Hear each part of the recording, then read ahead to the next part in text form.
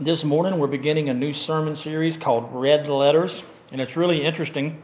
It was totally unplanned, but we started a new Sunday school quarter this morning, and the lesson we had, the introduction, was talking about red letter days. That was totally unplanned, but they're kind of connected. In the Sunday school lesson, it was explaining that red letter days are days that you commemorate as something positive or something special happened. And the reason they're called that, because back in the 1500s, they would mark certain days on the church calendar, like Epiphany and Easter. They would mark those in red and set them aside on red. And we even said, if you look at some calendars, even today, Sundays are marked off in red on calendars. And that's where the idea of red letter days comes from. And the sermon series for the next several weeks are going to be looking at some of the red letter words of Jesus in Scripture. How many of you have a Bible where the words of Christ are in red? You ever wondered why they did that? It goes back to an idea where the church set aside what are called the Dominical words of Christ, and these are the things that Jesus spoke during his earthly ministry. So from the time he started teaching up until the time he ascended into heaven, these are considered the Dominical words of Christ. And in 1899, a guy named Louis Klops, he was an editor of this periodical called the Christian Herald. He decided he was going to put all the words of Christ in red, these Dominical words. And the reason they were going to put them in red was based upon the passage, Luke 22:20, talking about the new covenant found in his blood, and blood is red. So they said, well, we'll put the words of Christ in red. So in 1899, the first New Testament with the words of Christ in red came out. A couple of years later, they put the full Bible out with the words of Christ in red. Most Bibles now that have the words of Christ in red have extended it beyond just the Dominical words. Those are the words from, like I said, when his ministry began up until the time he ascended. Interestingly enough, the Bible I'm using this morning does not have the words of Christ in red, but the one I've been reading during my daily devotionals, I noticed that in Revelation, a couple places in Acts, anything that Jesus said, even post-ascension, is now in red. So that's where that comes from, and it kind of makes sense. The reason they're in red is because his covenant, every Sunday morning we meet around the table and celebrate the new covenant found in his blood. And I thought it would be interesting to go through chronologically through the Gospels. So we're not going straight through one Gospel. We're going to kind of jump around, and we're not going to look at every single word in red. Some of the things Jesus said were things that he was talking specifically to the people that were there. He was talking specifically to his apostles. Not that we can't get something out of it, but I thought we would do a survey of some of the major teachings and the major things that Jesus said that are found in these red letters. So this morning we're looking at a foundational thing. We're going to look at some things that happened leading up to Jesus' ministry. And next week we're going to jump headfirst into the Sermon on the Mount. And we'll be there for 2 or 3 weeks going through some of the things Jesus said. But here in Matthew 4, we're going to see the temptation of Jesus in the wilderness. He goes out into the wilderness for 40 days, led by the Holy Spirit. And then Satan tempts him. And we have some words recorded that Jesus spoke during this temptation. And we're going to look at these, and then we're going to look at some things he says immediately following that temptation to kind of set up the foundation. Because these things that Jesus says here establish the basis for his ministry for the rest of his time on earth. And it's the things that we base what we do on Sunday mornings and in our daily lives upon. So before we jump at some of these teachings, we want to look at the foundation as Jesus begins his ministry. The first thing that happens is Jesus is baptized by John, not because he needed to be. He said he did it to fulfill all righteousness. Those are some red letters there. And in that moment, you hear the Father speak from heaven saying, "This is my beloved Son." And you see the Holy Spirit descend like a dove and land on him. And then it's immediately the next thing that happens in chapter 4 of Matthew. It says, the Holy Spirit leads Jesus out into the wilderness to be tempted by the devil. He's out there for 40 days. Which parallels Moses and the Israelites being in the wilderness for 40 years. It parallels, it rained 40 days and 40 nights when God flooded the world. You see that number show up all throughout Scripture. Don't know why God chose 40, but he chose 40. So I'm just going to begin reading in chapter 4 in verse 1. It says, Jesus was led up by the Spirit into the wilderness to be tempted by the devil. After he had fasted 40 days and 40 nights, he was hungry. That seems like an understatement. Think about what you would feel like if you had gone 40 days and 40 nights and not eaten. He's hungry. He's physically weak. Then the tempter, Satan, approached him and said, if you are the Son of God, tell these stones to become bread. It says if. Satan doesn't doubt who Jesus is right here. He knows exactly who he's dealing with. It's probably better rendered into English, since you are the Son of God, prove it. Remember being kids on the playground and you dared somebody? I dare you. Go ahead, do it. I dare you. Or Clint Eastwood has a famous saying in some of his movies, make my day. The devil is basically drawing a line in the sand and, all right, Jesus, prove who you are. I dare you. I dare you. One of my favorite movies is Christmas Story. And he double dog dares the guy to stick his tongue to the bull. Satan is daring Jesus to prove who he says he is. And Jesus responds, and here's the first of the red letters we're looking at this morning. He responds, he says, it is written. Whenever you see that in Scripture, whether it's Jesus talking or someone, when it says, it is written, or if you have heard it said, he's quoting Scripture. And in this case, he's going to be quoting the book of Deuteronomy, which is really important. I think there's some parallels here. I'd already mentioned the 40 days in the wilderness parallels the 40 years in the wilderness. The book of Deuteronomy was given to Moses at the end of his life, after they had been wandering in the wilderness for 40 years, and they're getting ready to go into the promised land with Joshua. And Jesus quotes from this book. Satan says, since you're the Son of God and you're starving, I know you're hungry. Since you're the Son of God, tell these stones to become bread. You can do that, can't you? Sure, you can do that. And Jesus says, it is written. And right here he quotes Deuteronomy 8:3. Man must not live on bread alone, but by every word that comes from the mouth of God. And if you go back and look that passage up in Deuteronomy, Moses is speaking to the people and he's referencing the manna that God had been providing from heaven for 40 years. That has sustained them and kept them alive. And Moses is saying it takes more than just this bread from heaven to feed you and to keep you alive. That physically keeps you alive and physically nourishes you. But you need to listen to the things I'm saying. And remember, Moses is giving them the law for the second time to prepare them. He's like, you need to listen to this. And this is what Jesus quotes back to Satan. And it says, then the devil took him to the holy city, Jerusalem, and had him stand on the highest pinnacle of the temple. And he said to him, since you're the Son of God, throw yourself down. For it is written. Remember I said, whenever you see for it is written, whoever's saying it is quoting Scripture. The devil actually quotes the Bible to Jesus right here. He's like, who can play that game? Since you want to quote Scripture to me, let me quote some to you, Jesus. Since you're the Son of God, it says in the Bible, He will give His angels orders concerning you, and they will support you with their hands so that you will not strike your foot against a stone. How about that? I dare you. Go ahead, prove it. Jesus told him, it is also written, do not test the Lord your God. And he's quoting Deuteronomy 6:16 here. Once again, Moses, as he was writing Deuteronomy and giving them this word from God, he says, we've been testing God for 40 years in this wilderness. That's why we're not where we're supposed to be. That's why I'm not even getting in. Don't test God. It won't work out in your favor. And then it says, again, the devil took him to a very high mountain and showed him all the kingdoms of the world and their splendor. And he said to him, I will give you all these things if you will fall down and worship me.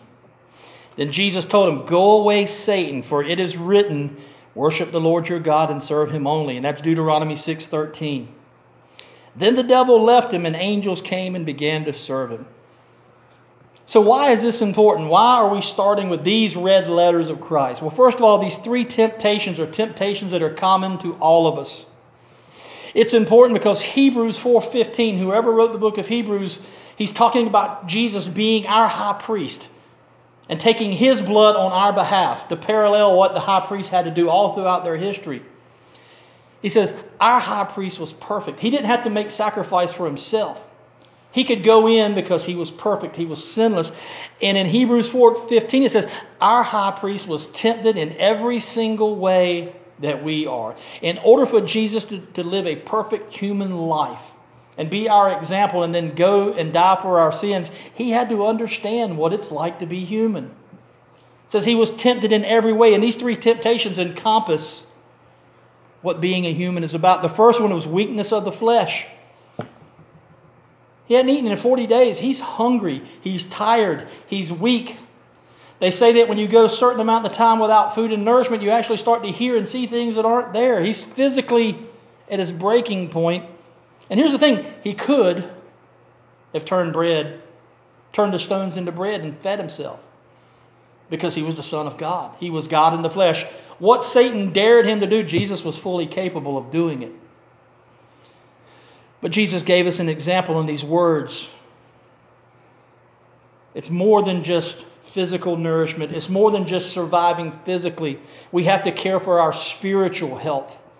And God will give us spiritual nourishment. And Jesus overcame this temptation of the weakness of this flesh through these words. The second one is the temptation of having pride or being boastful. He said, since you're the Son of God, throw yourself down. Jesus came to be king. He came to be Messiah. What better way to show the world he was Messiah than to jump off the top of the temple and float to the ground, or have angels bring him down like a king? Everybody would have seen it. And all of those people for the 3 years of his ministry that doubted him and challenged him, they would have believed from the very beginning. If he floated to the ground on a cloud or in the hands of angels from the temple, they would have seen and go, well, that looks like the Messiah we're looking for. That looks like the Messiah we've been waiting for. And here's the thing that I have always grappled with. In order for it to be a temptation, it had to have been something that in his flesh would have been alluring to him. I understand the first one. 40 days of not eating, I'm hungry. If I could make bread, I'd have made it. I understand that one. Jesus knew he was king. He knew what it entailed. He knew the rights that he had. He had the name above every name. He knew that one day every knee would bow and every tongue would confess. But he did it according to the Father's will, which means he had to suffer. Had he demonstrated something like this through a magic trick or some supernatural introduction to the world, he probably could have avoided a lot. But notice what Jesus says. Don't test the Lord your God. Jesus could have called angels to catch him, to stop his fall. It actually says he could have called a legion of angels to take him down off the cross. But Jesus says, follow the Lord's will. Do what the Father wills you. Don't test him. Don't try to bargain with him. Just trust him. So when we look at these letters, do not test the Lord your God. We need to understand and trust that his will is what's best for us, even if we don't understand, even if it means a long, hard road ahead of us. We don't need to test him. We don't need to try to bargain with him. We don't need to dare God the Father. We just need to trust. And then the last one, the lust of the eyes. This is an interesting one too, because some scholars ask, did Satan really have the power to offer up the kingdoms of the world? The Bible does say that he is the prince of this world. He's the prince of the air.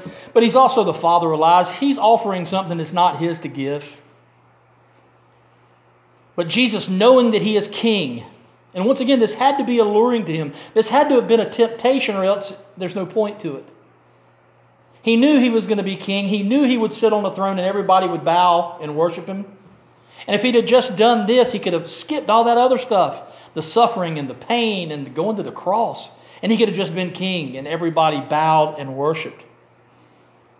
But there was a catch to that. He said, but Satan says, you have to bow down and worship me. And in these red letters, he worship the Lord your God and serve him only. Deuteronomy 6:13. The reason Moses had to keep reminding the people in Deuteronomy is because that had been one of the things that they had constantly messed up for 40 years. The very first 2 commandments says, I am the Lord your God. Have no other God before me. Make no other idols. And they continually blew it. And Jesus in these red letters reminds us that there's only one God. There's only one thing we should serve, and that is God the Father. The world has all of these things that look good to us, all these promises that sound good to us. But they belong to the devil. And he's the father of lies. He will tell you he can give you things that he can't give, that aren't his to give. He can tell you you'll be better off. You'll have more fun. It'll feel better. But he's a liar. And Jesus reminds us to worship God and serve him only.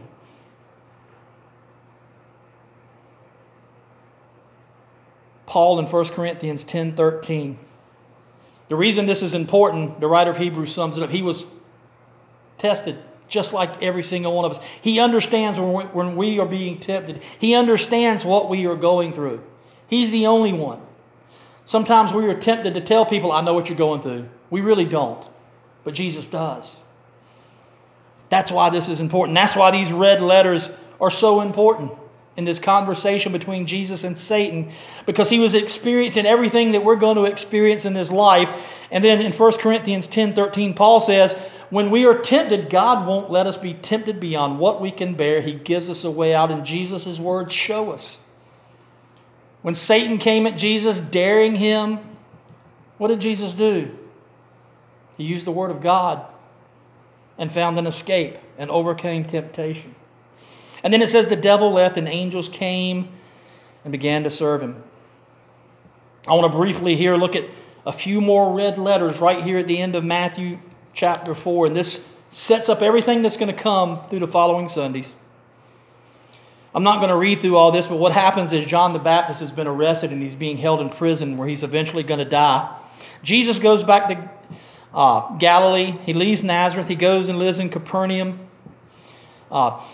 Matthew says this was to fulfill what one of the prophets had written about him. And then in verse 17, it says, from then on, Jesus began to preach, repent, because the kingdom of heaven has come near. And we get these red letters. This is almost identical to the message that John the Baptist began to preach when he first came on the scene. John said, repent, the kingdom of heaven is coming. He came to make a path so that the Messiah could come. And now John is out of the way and Jesus' ministry has begun. He's been baptized to fulfill all righteousness. He's been tempted by the devil and overcome. And now he says, repent, change the way you think. The kingdom of heaven is not coming. What does it say? It has now come near. And everything is going to build upon this set of red letters. We're still called to repent. Peter on the day of Pentecost, as he's preaching this sermon, the people ask what they need to do to be saved. He says, repent. That is the message all throughout Scripture. That's the message the prophets spoke to both the northern kingdom of Israel and the southern kingdom of Judah. They said, repent, change the way you think about these things, and then adjust your life accordingly. Jesus says, repent, because now the kingdom of heaven has come near. We've talked about this in other sermons. We've talked about it in other Bible studies. The kingdom of heaven is not something waiting for us. Now, the fulfillment of God's kingdom and the ultimate realization of God's kingdom is still in the future. That day that will come, the day of the Lord, which we were talking about in Sunday school this morning, Christ will return, put all of his enemies at his feet, and then he'll make all things new. That part of the kingdom we're still waiting for. But once you accept Christ, you make him your Lord and your Savior. You confess your sins. You're baptized into him and your sins are forgiven and you're filled with the Spirit. You are part of the kingdom right at that moment. Jesus is initiating the kingdom. And what's going to follow on the Sermon on the Mount, which we start next week, is Jesus saying, the kingdom is here, it's now, and this is how you become a part of it. And those red letters still stand for us today. Repent. Wherever we are today, change the way we think and understand the kingdom of God is here. It's now. It's something we can experience and be a part of. Paul says we are in this world, but we're not part of it. We are citizens of another kingdom. And then I want to look at one last section of red letters right here as we close up this morning. Jesus calls us first disciples. And you have to do some application for these red letters because he's specifically talking to a group of guys here. But there is an application for us. It says, as he was walking along the Sea of Galilee, he saw two brothers, Simon, who's called Peter, and his brother Andrew, and they were casting a net into the sea. Why? They're fishermen. They're working. They're doing what they do. And look at these red letters. He says, follow me. Now, he's specifically talking to those guys right there. Follow me. But you know what? When you read throughout the Gospels and then later you read the writings of the apostles in the New Testament, isn't Jesus still saying those same things to us today? To follow Him, to make Him the Lord of our lives, to take up our cross and be disciples. He wanted those two guys to pack up right then and right there and go with Him. But He's still making the same plea to us today. Whatever we're chasing, wherever we're focused on, Jesus says, stop looking at that stuff. Stop focusing on that. Look at me and follow me. So that message still rings true today. He says, follow me and then I will make you fish for people. I will make you fishers of men. Remember that little song we used to sing? I will make you fishers of men if you follow me. And immediately they left their nets and followed Him. And then He goes and finds some more brothers and He starts to build up these 12 apostles that follow Him everywhere. And like I said, He's still specifically speaking to these guys right here. He's like, I'm going to make you fishers of men. You're going to go out and you're going to teach this message and you're going to bring people into my kingdom. But there is an application for those of us today. Because one of the last things Jesus says before the ascension at the end of Matthew's gospel, and we're going to get to that in a few weeks, He says, go into the world, and He's not just talking to the 12, He's talking to all the disciples that are there. He says, go into the world and make disciples of all nations, baptizing them in the name of the Father, the Son, and the Holy Spirit, and teaching them all the things that I've taught you. And that's what we call the Great Commission, and it still stands today. Disciples are supposed to go out and make disciples.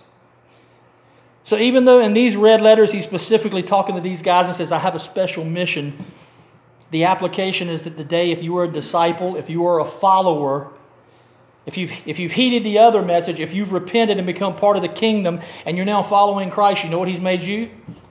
A fisher of men. And you're supposed to go out and share the gospel through the things we say and the things we do. And we're to lead people to Jesus and make more disciples. Red letters. There are a lot of people that try to say, well, we don't know Jesus said these things. There are a lot of scholars who are probably more intelligent than I when it comes to books and things like that try to write off these things and says, we can't really know what Jesus says. Well, I know that the Bible says of itself that it's God-breathed. And it's from God. I have no doubt that Jesus spoke these things to these people living back then, and He's still speaking from the words that we read. And He's especially speaking from those that, if your Bible has them in red, that are in red. Next week we're going to start with the Beatitudes, this sermon, as Jesus' ministry kicks off. He's going to start teaching a lot of things about how to become part of the kingdom, and it's going to begin with the Beatitudes, and that's where we're going to be next week. So if you want to read ahead, it's Matthew chapter 5, verses 1 through 12 is where we'll be next week. But these foundational things, remember, as you read through these are not just little stories. These are not just little things. This is Jesus setting the foundation for everything that's going to come. And if we are followers this morning, and we claim to be people of the way, that's what Christians were first called before they were called Christians, people of the way, if we're truly following, if we're truly living these red letters, we can take confidence in the fact that through this conversation that He had with Satan, that He understands what we're going through. Every temptation, the writer of Hebrews says, He was tempted in every way.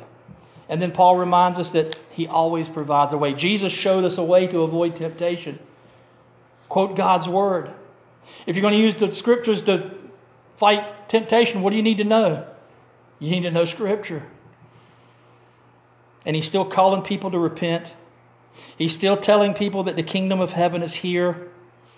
He's still telling us that to be a part of the kingdom, all we have to do is follow Him. And He's still telling us that if we're in the kingdom, we need to be going out and fishing for people. I hope this is exciting to you. This is exciting. I'm having a good time reading through these. A lot of this stuff is going to sound really familiar to us. We're going to say, well, I know the Beatitudes. I know the Lord's Prayer. I've read all this. I know what it means to be salt and light and a light on the hill. And I understand we have to keep things in context and understand who Jesus was speaking to and what He was talking about when He spoke to them. But I also believe He's still speaking to us, and we have a lot to learn. So I challenge you over the next several weeks, Don't think to yourself, well, I know this, and just kind of nod off or just kind of let it go in one ear. Chew on these read words. Really listen to them. Really hear what Jesus has to say. And I think He's going to challenge us. This series of sermons sprung off a conversation we had in Sunday school a few weeks ago. We were going through the Lord's Prayer, and we got to talking about that part where Jesus says, if you don't forgive other people, I won't forgive you. And we were thinking, it might be interesting. It might be important for us to see the things that Jesus says and figure out exactly what He's talking about. So that's what we're going to do the next several weeks. I hope you're excited about it. I hope you come back next week. And like I said, if you want to read ahead, next week we're going to be looking at Matthew chapter 5, 1 through 12. All right.